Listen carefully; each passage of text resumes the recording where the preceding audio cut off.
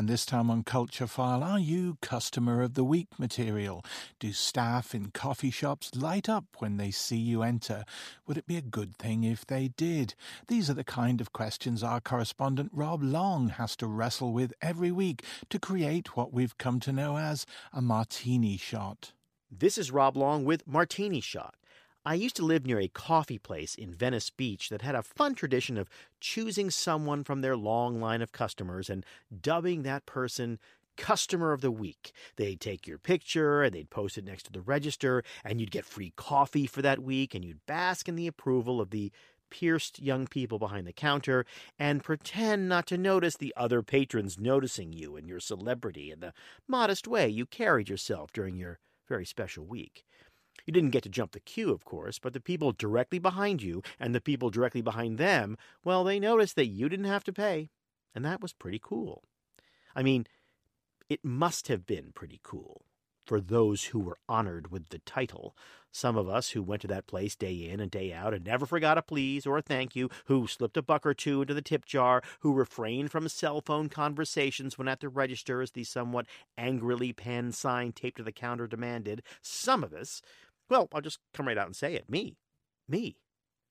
I was never proclaimed Customer of the Week. I knew a Customer of the Week, though, which I must painfully admit is not the same thing. It is not the same thing at all.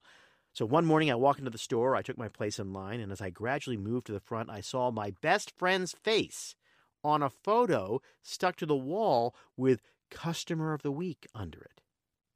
That must be some mistake, I thought. Why is he Customer of the Week? What has he ever done? We come here together most of the time. They see us together. And yet they chose a favorite? Now, I'm using a kind of a ironic, chuckly, knowing tone here, or at least I'm trying to make it seem like it was just my persona that was crippled with a sudden and nasty jealousy, that it wasn't me, it was commentator me, personality me. But it wasn't. It was me. I'm not proud of it, but there you are. I saw his face looking smugly into the camera, enjoying his free coffee or whatever, and I was really mad.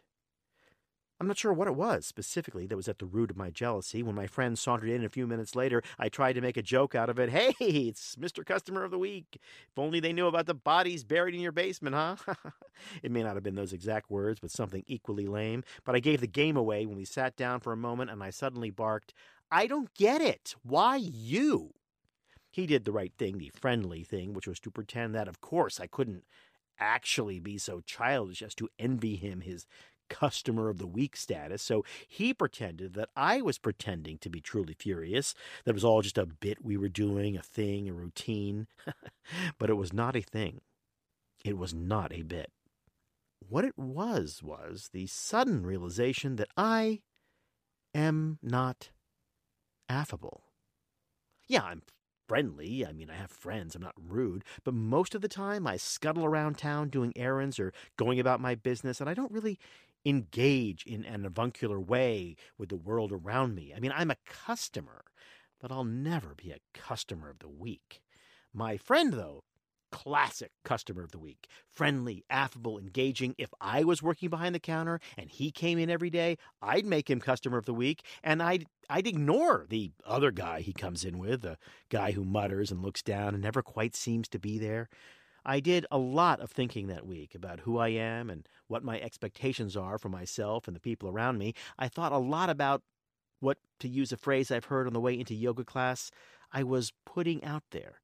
And I made a small resolution to try to be more like a Customer of the Week in every way, which lasted about a week until my friend was bounced down to regular status and I forgot all about trying for affability and happily paid for my coffee like a plain old customer.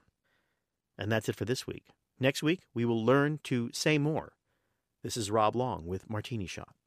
Wherever you go, there you are. And that next visitation from Rob will be next Thursday here on Culture File. Coming up on this week's Culture File Weekly, we have Aisling Kelleher on the need for spontaneous social apps, Nikki Collier's felt explorations of the beauty of viruses, and the latest from comedian and writer Maurice Gohan. That's all in the Culture File Weekly, Saturday at 6:30pm on RTE Lyric FM. And if you'd like to get a jump on that, subscribe to the Culture File podcast and you can listen from Friday.